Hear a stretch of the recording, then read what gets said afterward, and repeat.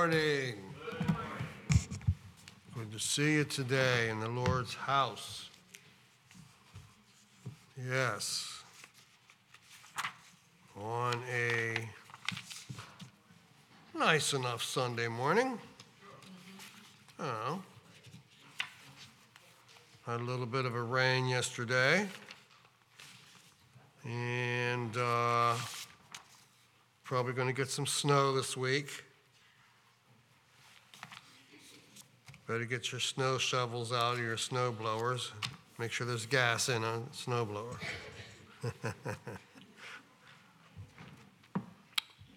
It's Valentine's week. Now you guys need to get your wife a card at least. Say something nice and appreciate her and tell her that you're really cleaving to her, like the Bible says. Yeah. All right.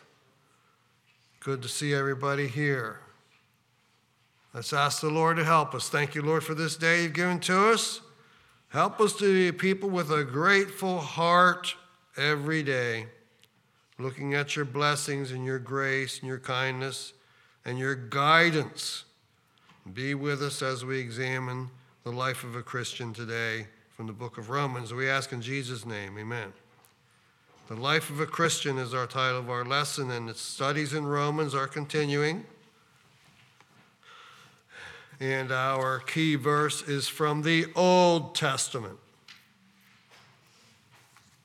And who then is willing to consecrate his service this day unto the Lord? That's the question. 1 Chronicles 29:5.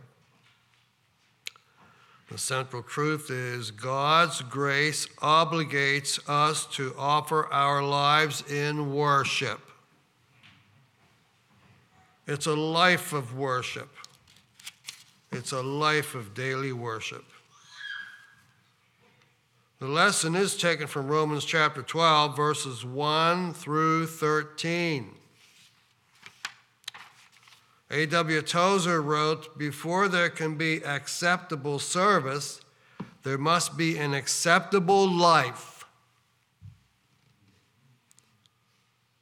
Paul E. Holdcraft wrote, "The business of the church is to produce Christ-like characters and equip for Christ-like service." Now, people may not see that you are a Christian, but maybe they do see something about you that's different. And you can be serving others just by being gracious. Unless we perform divine service with every willing act of our life, we never perform it at all. Serving God means serving people. Someone else wrote that. We're going to sing an old song here this morning. It's called "Rise Up, O Church of God." It used to be "Rise Up, O Men of God," but they changed it to "Rise Up, O Church of God." That's okay. Before they wrote it, "Rise Up, O Men of God." Number 724. Very short hymn this morning. 724.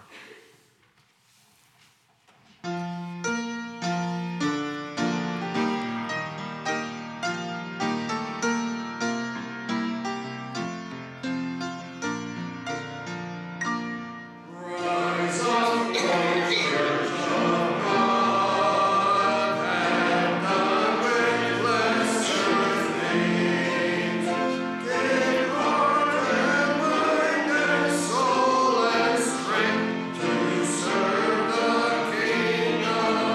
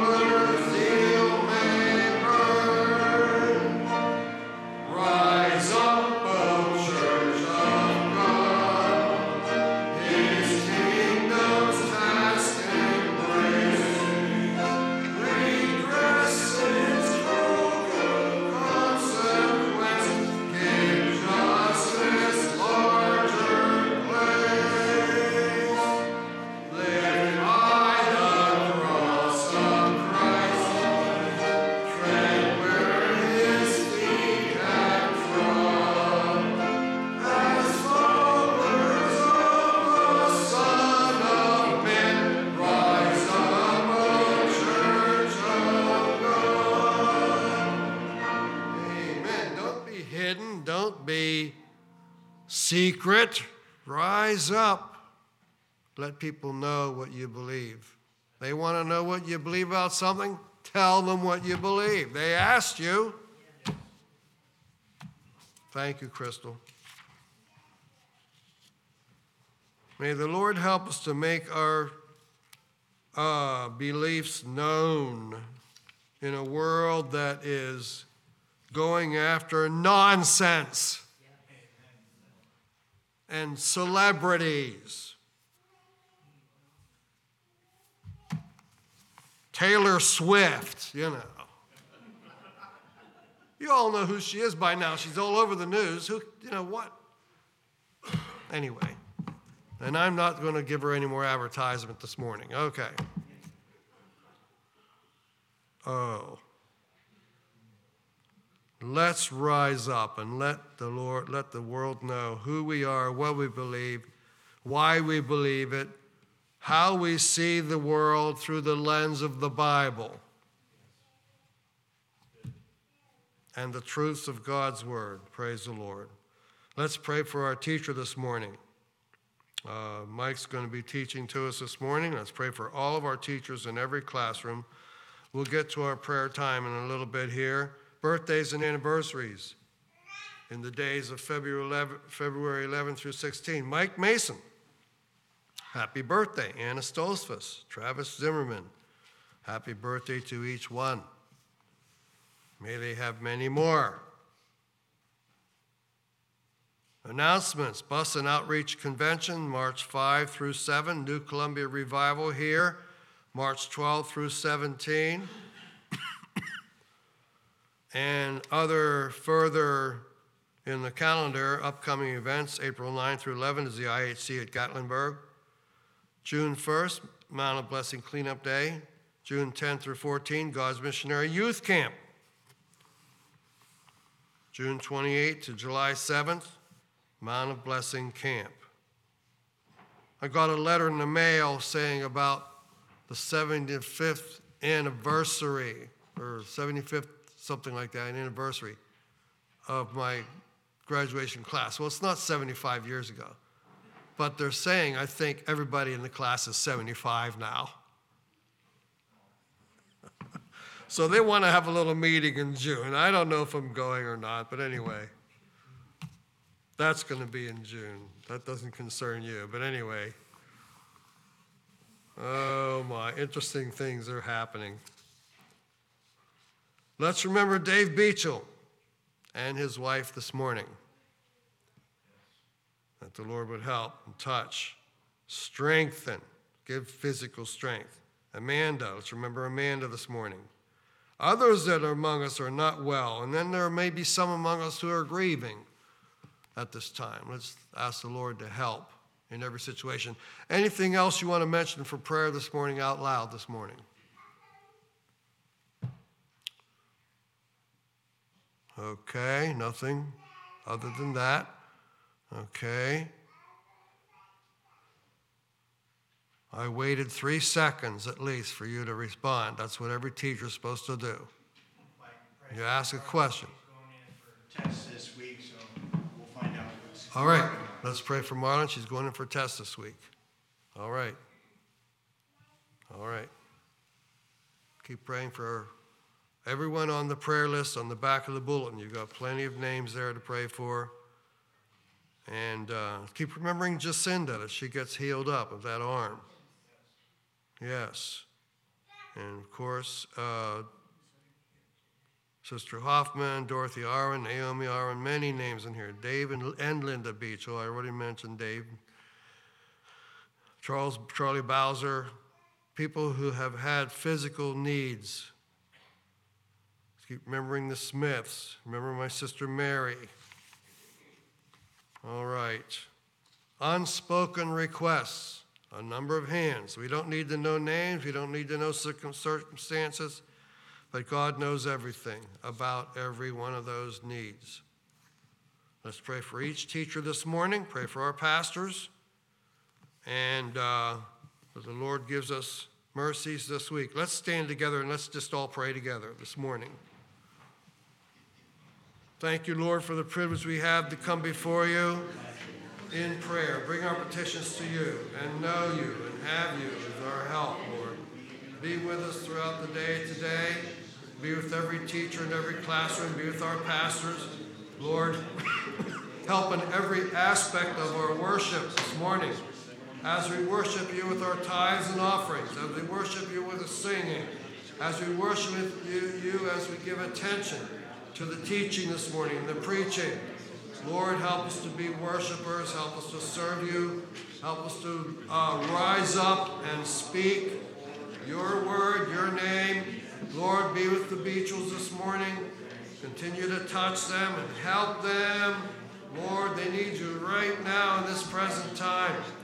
And pray for the situation with Amanda. You know everything about that. We pray, Lord, you'll help in every upraised hand, Lord, every situation, every personality, some of these requests have been long-term, probably for years.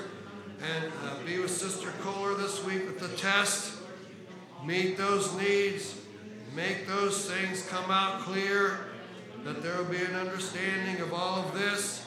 We pray, oh God, you'll be with us in every aspect of our life today in our church, and help in every one of these needs, every name listed on the back of the bulletin. Continue to be with Sister Stolzfus, and continue to be with Doris, and all the names back there in the back of the bulletin this morning. Sister Aaron, both Sister Aarons. Thank you, Lord, for the privilege of prayer. Thank you for you. Thank you for love. We ask in Jesus' name. Amen. Amen. God so loved the world. And if people would just think about how God loved and still loves the world, and that Jesus said, I'm going to send you another comforter. The Holy Spirit's a comforter. People get into the thought pattern of, oh, God's going to get after me if I do some little thing, and or God's always watching every little thing I do, and no, God is a God of love. And the comforter is a comforter. Not a berater, not someone to be walking around being afraid of all the time. There's a certain good fear, yes, but the comforter is the comforter, the Holy Spirit. We'll have the offering at this time, and then let's give our attention to our teacher this morning.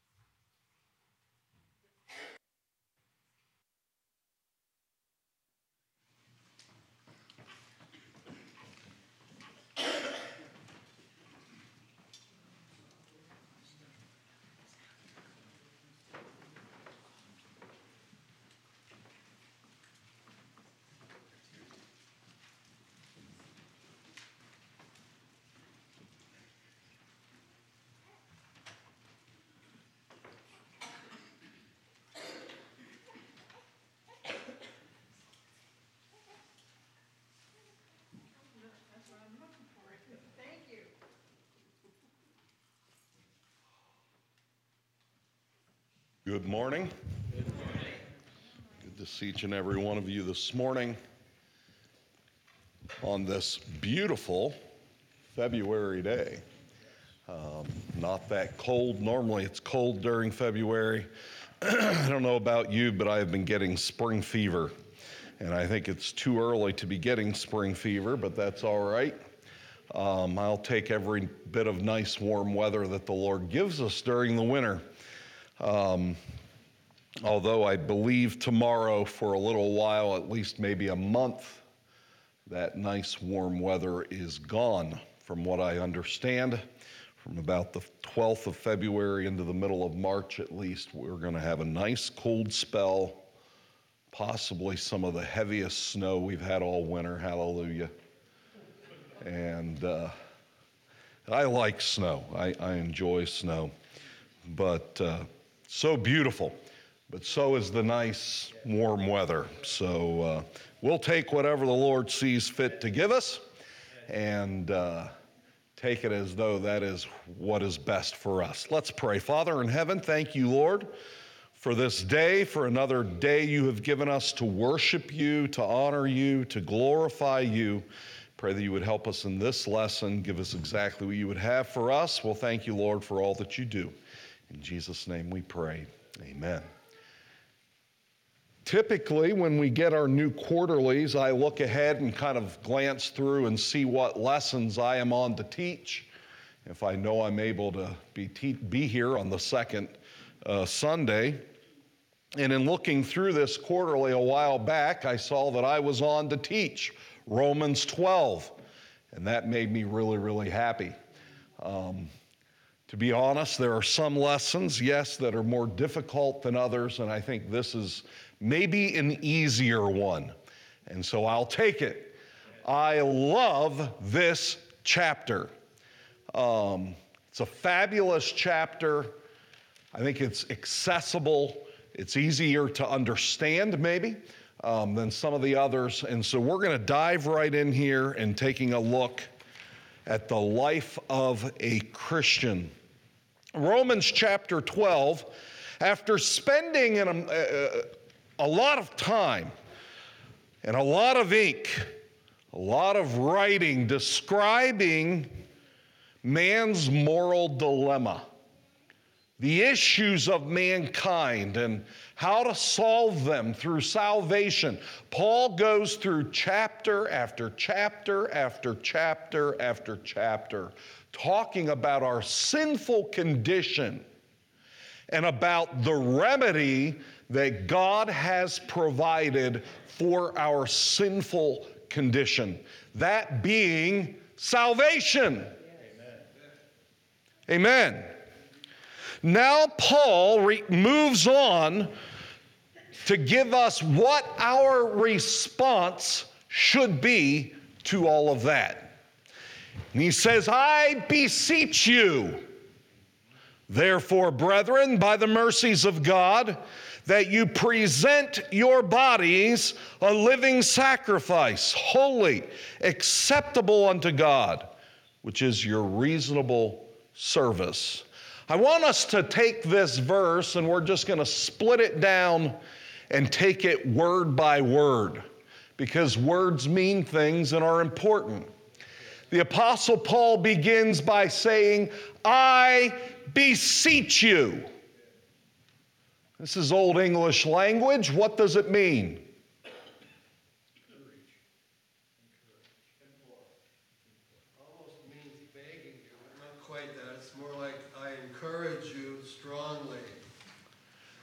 I'm going to put it into the Michael Mason version. Are you ready for this? By the way, that reminds me, I don't know how many of you saw Sister Sherilyn Stroud. They were talking, they homeschool their children. Andrew Stroud is a part of the IHC and pastors out in Burlington, Kentucky. And she said they homeschool their children, and their children were lamenting over not having some of the holidays, you know, as homeschoolers. And she was saying, well, what holidays do you think we ought to have that we don't have? And one of her little boys said, well, I believe we ought to have Martin Luther King James Version Day. Anyways, I thought that was really cute, Martin Luther King James Version Day. So I'll give you the Michael Mason version. He's saying, listen up. Listen to me. This isn't just, hey, I'm writing just because. I beseech you. Yes, implore. Yes, encourage. But I think it's a stronger than just an encouragement. It's a somewhat if you ever, if you have children, you know what I'm talking about. You tell them to do something. And they're busy on the couch with a book, I don't know, whatever it is. I told them once, hello, didn't you hear me? What? Oh, yeah. And I kind of get the idea the Apostle Paul here is looking and saying, listen up! Put all the distractions down because what I'm about to say is really, really important. Then he uses this word again, therefore. Why am I saying this? What is this here for? Because of all the things that I have said before this chapter, we already talked about that. What has he been talking about? Man's sinful, horrible condition and the remedy for it. Look at the usage of the next word. Brethren. Who's he talking to? Ladies and gentlemen, this is not being addressed to sinners. Okay? We're shifting gears. This is not being expressed to those who are sinful in the world. This is to brothers. People who have found Jesus Christ as personal Lord and Savior.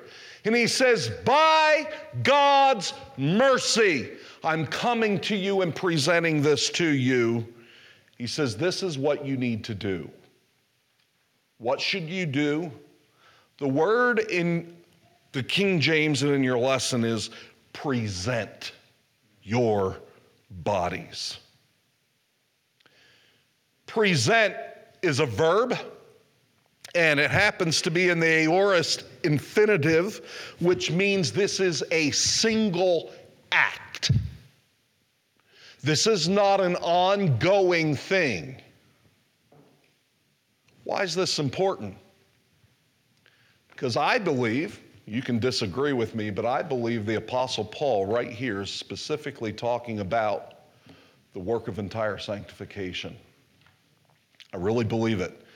I believe here is one of the places where we can see that is the fact this is a single act. And there are those who believe that the work of entire sanctification is a progressive work in which from the time we get saved, we just progress in it all the way to the time we die and be glorified. There is a definitive time in our Christian experience where you're going to come face to face with the need to do something more than salvation.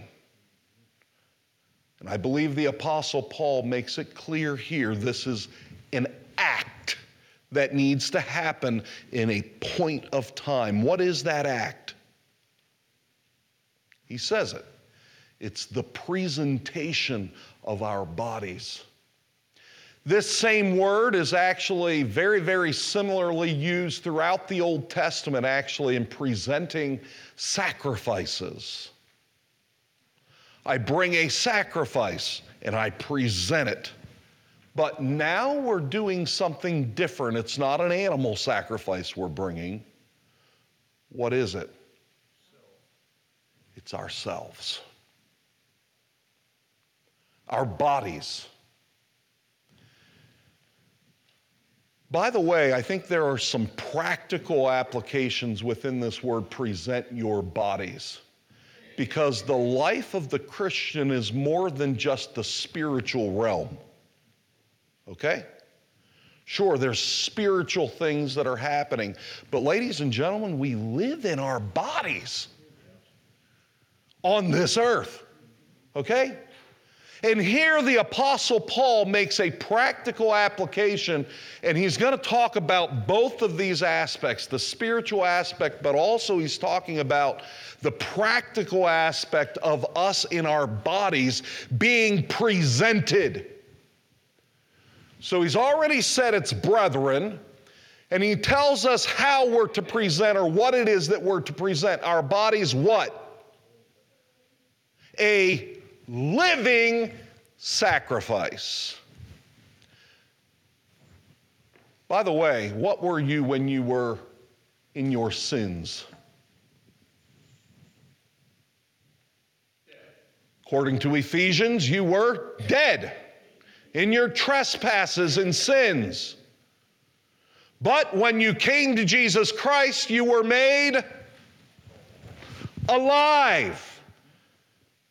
We had the lesson on Romans chapter 6, and there in Romans chapter 6, the Apostle Paul talks about our baptism and the fact that when we are baptized, we are dead in trespasses and sins, but we arise from our baptism with what? Newness of life in Christ Jesus. We're resurrected to newness of life, and now we're alive in Him. Isn't that interesting? Two varying things right here before we're even, we're not even 2 sentences into this verse, and we know specifically who it is he's talking to, and there's no doubt. Who is it? It's the brethren, those who are alive unto Christ. You can't present your body a living sacrifice if you're dead in your trespasses and sins. By the way, I believe this is part of the problem within our church and the quote-unquote doctrine. I've had people tell me it doesn't work. And I look at them and go, something's wrong with what you got. I think we have people trying to present dead bodies as living sacrifices, and it doesn't work. They're not even saved, is the problem.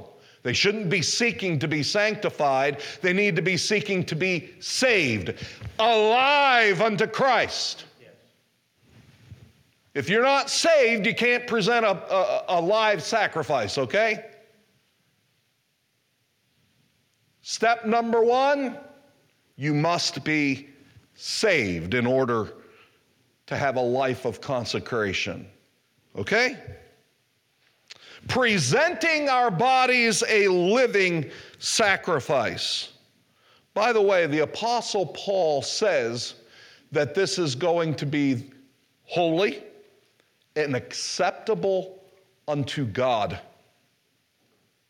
I come back to my lesson on Romans chapter 8, and I talked to you a little bit about this, the fact that there's somewhat a belief that sanctification's going to do things that I don't believe it's going to do. And the fact that some of that I think probably needs to get taken care of in salvation and not entire sanctification. In other words, if you're not already living a life of obedience unto God, you don't need sanctified. You need saved. Okay? Here again, the life that we present, the body that we present, the Apostle Paul tells us what it's to be. By the way, once we get saved and we're obediently following God,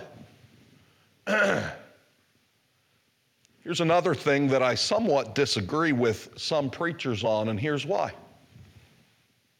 They act like sanctification is this great big struggle. I don't read that here, folks. Sorry. It's not here. What does the Apostle Paul say? Quite honestly, the exact opposite. He says, which is your reasonable service.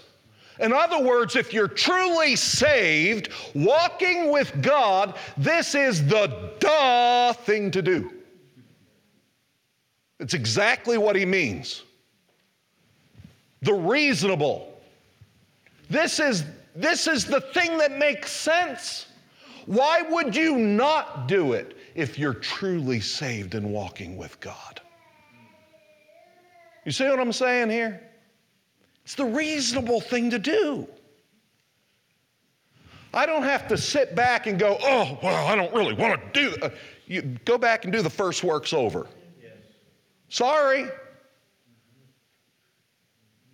I believe the first works will take care of some of that, and if you're truly obedient, you're going to come to a point of going, wow, this is what I want to do. What else would I do? It's my reasonable service. I shouldn't have to struggle back here going, should I be obedient or should I be disobedient? Should I?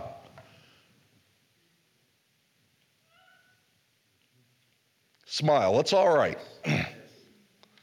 Quite honestly, I think it's pretty good. Yes. Why? Because this is the Word of God. This is not me, this is the Word, okay? This is the Apostle Paul, so if you don't like it, ask him what he said and why. He says it's the reasonable thing to do.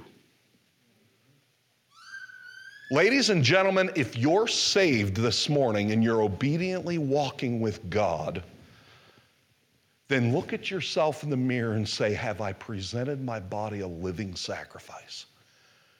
And if I haven't, why not? And if I haven't, then it should be the most reasonable, duh thing that I do in my life. Why? All that he has done for us. Go back to the therefore. All the passages before that explain the wonderful, wonderful work of salvation in the heart and life of a person who was dead in trespasses and sins, and he has made us alive unto Christ. What else would I do? It just makes sense. By the way, when we present it this way, it not only just makes sense, but it's actually inviting. Yes. Wow, this is something I actually want to do. Right? Yes. So, he keeps going on. This second verse, don't be conformed to this world. By the way, I believe the Apostle Paul is giving us some of the results of this living presentation. When we present our bodies a living sacrifice, holy, acceptable to God, we're going to come into a place where we don't allow, and the literal wording here is don't allow the world to squeeze you into its mold. Any of you ladies ever take Jell-O and put it into a mold? I know you have. You know, you have all these fancy different molds, whatever it is, leaves or whatever. And Jell-O, when we heat it up, turns to liquid, doesn't it? And we can just pour it right in. And then we put it in the refrigerator and it conforms. How many within the church world are like that heated up Jell-O, and the world's mold is here and they're just being poured right in, being conformed?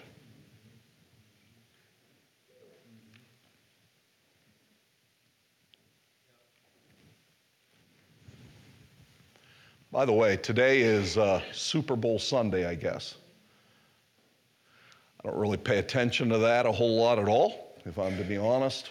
I didn't even know who was playing in it until sometime last week. I happened to see something, I think it was last week or the week before, I saw something about it. I wouldn't have known otherwise. Ladies and gentlemen, we better be extremely careful, and I'm going to look at you and say more than careful. The Super Bowl has no place in the life of a Christian, right. Period. Okay? Yes. That is allowing the Jell-O of the world to squeeze you into its worldly mold. The immodesty that goes on, the halftime show is absolutely ungodly, unchristian, should have nothing to do with your life if you have presented your body a living sacrifice and are walking with God. Period. Yes, I said it. How do we know what the world is? Well, we find a pretty good definition in 1 John. If you want to look it up, 1 John chapter 2. John says, love not the world, neither the things that are in the world. If any man love the world, the love of the Father is not in him. Should I repeat that? Probably so. If any man love the world, the love of the Father is not in him. That's going to make some people mad, either here or online or somewhere. I know it. It's the truth. But it's God's word. All that is in the world, the lust of the flesh, the lust of the eyes, the pride of life is not of the Father, but is of the world. And the world passes away in the lust thereof, but he that doeth the will of God abideth forever. Folks, we can sum up the Super Bowl right there.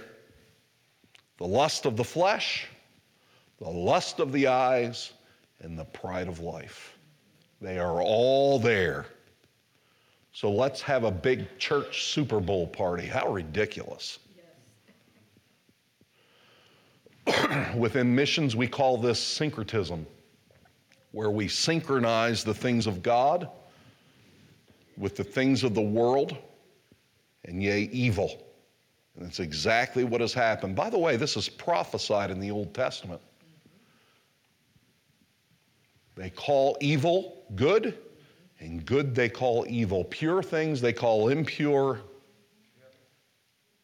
and impure things they call pure. Ezekiel has perfect words for this.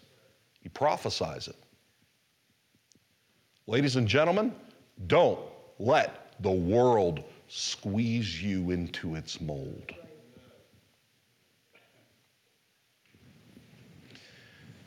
But rather, what should we be?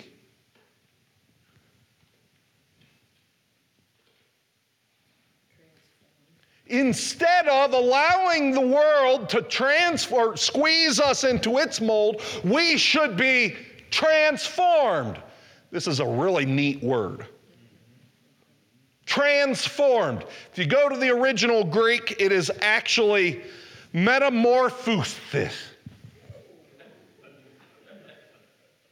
Have any idea what word would come from that? Take a guess. A word that you know. Oh my goodness, metamorphosis. Anybody remember way back in science class somewhere? Metamorphosis. What is it? A transformation, a change. We're going to see this coming up here before too long, aren't we? In nature, we're going to see the cocoons, and they begin metamorphosizing. Cocoons are ugly, aren't they? Really? They're ugly. But what does it change or transform or metamorphosize into? Something that is absolutely beautiful. The butterflies that come out of those cocoons are just gorgeous. And the Apostle Paul is giving this picture of, instead of allowing the world to transform you into its mold or conform you, transform. Allow the Holy Spirit to metamorphosize or change, transform your mind. It's interesting because here we have, and I've already told you that I believe the second work of grace, entire sanctification, to be an act, a work of God that is done in a time. However, here is where I believe we have false preaching. And there is preaching that everything that you need, and you will not need anything else after that, when you poof, God sanctifies you wholly. There's lots of teaching through the scripture where we grow in grace. By the way, this transformation, this word here, is an ongoing verb. Yes, it's a part of what happens to us right now, but there is a metamorphosizing, transforming process that is going to happen over a period of time. I don't know if it happened to you, but God didn't just change my entire mind in one setting. He just didn't do it. There were days I wish he would have, but he didn't. It took a period of time. It takes us daily. In another portion, in 1 Corinthians, the Apostle Paul says, taking into captivity every thought and putting it to the obedience of Christ. Ladies and gentlemen, this is a transforming process over a period of time. And when a message is preached and you sit there and go, ooh, ouch. Oh, does that mean you need to be re-sanctified? Hello? You need to keep walking in the light. I sure hope so. More than likely, you need to come to God, and the question is, what is your heart saying? Is it saying yes, or is it saying no? I don't know about you, but since the time that I presented my body a living sacrifice, my heart has said a great big yes to God. I sit here and I hear preaching, and woo, wow, yes, Lord. Okay, I'm going to step up. You're going to help me to do it. I hear something else from the Word. By the way, this is important. Better be from the Word. Okay? Not just man's blabbing, but from the Word. I hear something from the Word, and it convicts me, and I say, ooh, wow, okay. I need to do better here. Yes, Lord. Yes. What is that? That is a metamorphosizing, a transformation of the mind so that we can prove. It's a great word, isn't it? We can be set forth as an example. That which is what? Good, acceptable, and the perfect will of God. It's interesting to me because we have this life of consecration, a life of complete consecrating, a sacrifice to God. By the way, we are now dead unto ourselves, but alive unto Christ. This brings on the next scriptures. Look at the next set of scriptures. For I say, through the grace given unto me, to every man that is among you to not think of himself more highly than he ought to think, but to think soberly, according as God hath dealt to every man the measure of faith. A transformed or metamorphosized mind doesn't mean that every person who is transformed will have the same measure of faith. We're all different. Yes. I'm very grateful for that. Doesn't mean that we're going to have the same giftings, the same offices, the same things that we ought to do. Boy, am I ever thankful for that too. But a transformed mind will enable us to identify, appreciate, and properly relate to the diversity in the body. We are all different.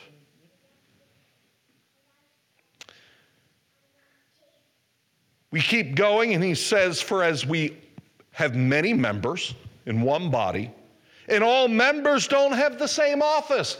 Does the hand, or can the hand look at the nose and say, I don't need you? Or the nose look at the foot and say, I don't need you, get off. That's craziness. And there's another place where the Apostle Paul talks about that very specifically, okay? But here he's just talking about varying members. We are all different within the body of Christ, but so needed together. Don't look at yourself in the mirror and say, I don't have all the gifts as that person, or I can't do what this person does. What is it that you can do and should be doing? Then the question is, are you doing that? If you're not, why not? We need all of us working together. And all of us working together, the body fitly put together, makes the body of Christ do what it's supposed to do.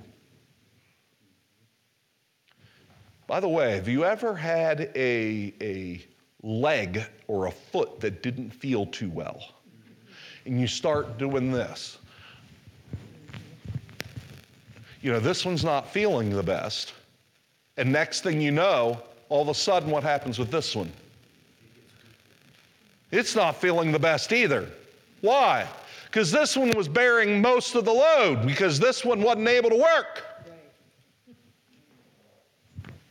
That happens in the body of Christ when we're not all doing what we should be doing.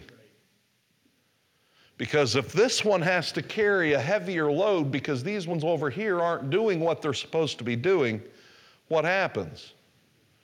This one gets worn out. I say that to say this: it takes all of us working together. And it's interesting that the Apostle Paul puts this whole conversation after Romans 12:1 and 2. Why? These are giftings of the Holy Spirit to us. He gives us these gifts. And as we keep working along in these scriptures, we begin to read about them. We being many are one body in Christ, we talked about it, and every one members of another. Having then gifts differing according to the grace that is given to us. Now we're going to get into some specific giftings. Interesting. Whether prophecy, let us prophesy according to the proportion of faith. Let's just talk about that. What is prophecy?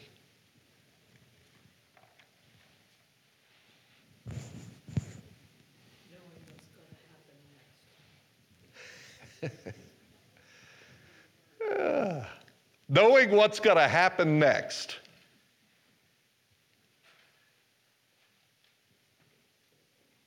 Is that what he's meaning here?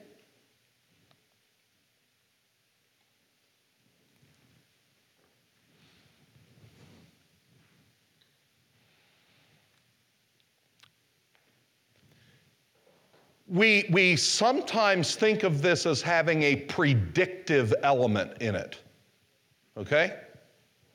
Somewhat not a foretelling, but a seeing somewhat of the future, or seeing of certain things. It's not always the case. Believe prophecy to be divinely given ability to communicate spiritual truths. Yes, there are times where, we don't call them this, a prophet of God will feel very clearly to speak on certain things, and it's truly needed. Why? Because God has told him so. I've had this happen, I don't know how many times in my ministry, things I didn't know at all. I knew nothing of, and yet you come and you preach, and all of a sudden you find out, I'm touching on something that, I didn't know I was touching on here. Remember in Mexico, one of our preachers that we called for to be an evangelist for a revival, Rudy Solis, he was preaching one night about trying to hide from the Holy Spirit. And he related a story that happened back in his own church in Guatemala. And that story was that a preacher was preaching on hiding from the Holy Spirit, and there a man was trying to hide behind the door in his congregation. And he told this story. After our revival that day, I'll never forget it. A guy from our church came up to him and he said, "You were preaching right at me." He says, "What are you talking about?" He says, "I was back there trying to hide behind the door so you wouldn't see me, and you gave that story and talked about hiding behind the door and hiding from the Holy Spirit. You knew that." And Rudy looked at him and went, "I had no idea. Guess who did?" Is that the gift of prophecy? I believe so. Okay? The Apostle Paul continues on, doesn't he? He says, not only let us prophesy according to the proportion of faith, or ministry, let us wait on our ministering, or he that teacheth on teaching. What is ministry? What is teaching? Oh my goodness. Wow. Time has flown. We don't have time. Let's just go through these. Or he that exhorteth on exhortation, he that giveth, let him do it with simplicity. He that ruleth with diligence, he that showeth mercy with cheerfulness. God has given to each of us varying and differing gifts. Use them. God has given you the gift of helps, or the gift of mercy, or the gift of giving, the gift of exhortation or ministry. Whatever this is. By the way, in the lesson, they liken ministry to that of the deacon, or those, so it's not those who are ministers or preachers, so don't get that. It's more of the lay people who are going out to minister to others. That may be as quote unquote, and I say quote unquote because it's not little, but as little as sending a card. That's huge. Ministry of prayer. You say, "I can't do much." Well, you can sit in your chair and you can pray. That's huge. What is the gift that God has given you, and are you using it? He continues on, let love be without dissimulation or without hypocrisy. Let love be sincere. And if we have a heart of sincere love, then we're going to utilize the gifts that He's given to us in the way that He's given them to us. Love. Abhor that which is evil, cleave to that which is good, be kindly affection one to another, with brotherly love and honor preferring one another, not slothful in business, fervent in spirit, serving the Lord. Because all of the gifts have one purpose. That is to serve the Lord and glorify Him through them. It's not uplifting ourselves, showing I can do this or I can do that or I'm good at this. No, it's to serve God and glorify Him through the gifts that He's given to us. Rejoicing in hope, patient in tribulation. Wow, isn't that a good one? Continuing instant in prayer. We don't have to have a specific time of prayer in church. I'm in favor of them. But he's saying we can be instant oatmeal. Hot water, pour it in, and we're ready to go. If you're filled with the Holy Spirit, prayer can come at any time. Lastly, distributing to the necessity of saints, given to hospitality. By the way, it's another gift. Hospitality. There's a lot of things here that the Apostle Paul, I believe, on purpose puts after giving ourselves a living sacrifice to God, the transformation of our mind, and out of that process comes the gifts of the Holy Spirit to be used for the glorifying of God and the edifying of the church. May God help us to live the life of the Christian, fully glorifying God through all that He has done for us and in us and through us. God bless you.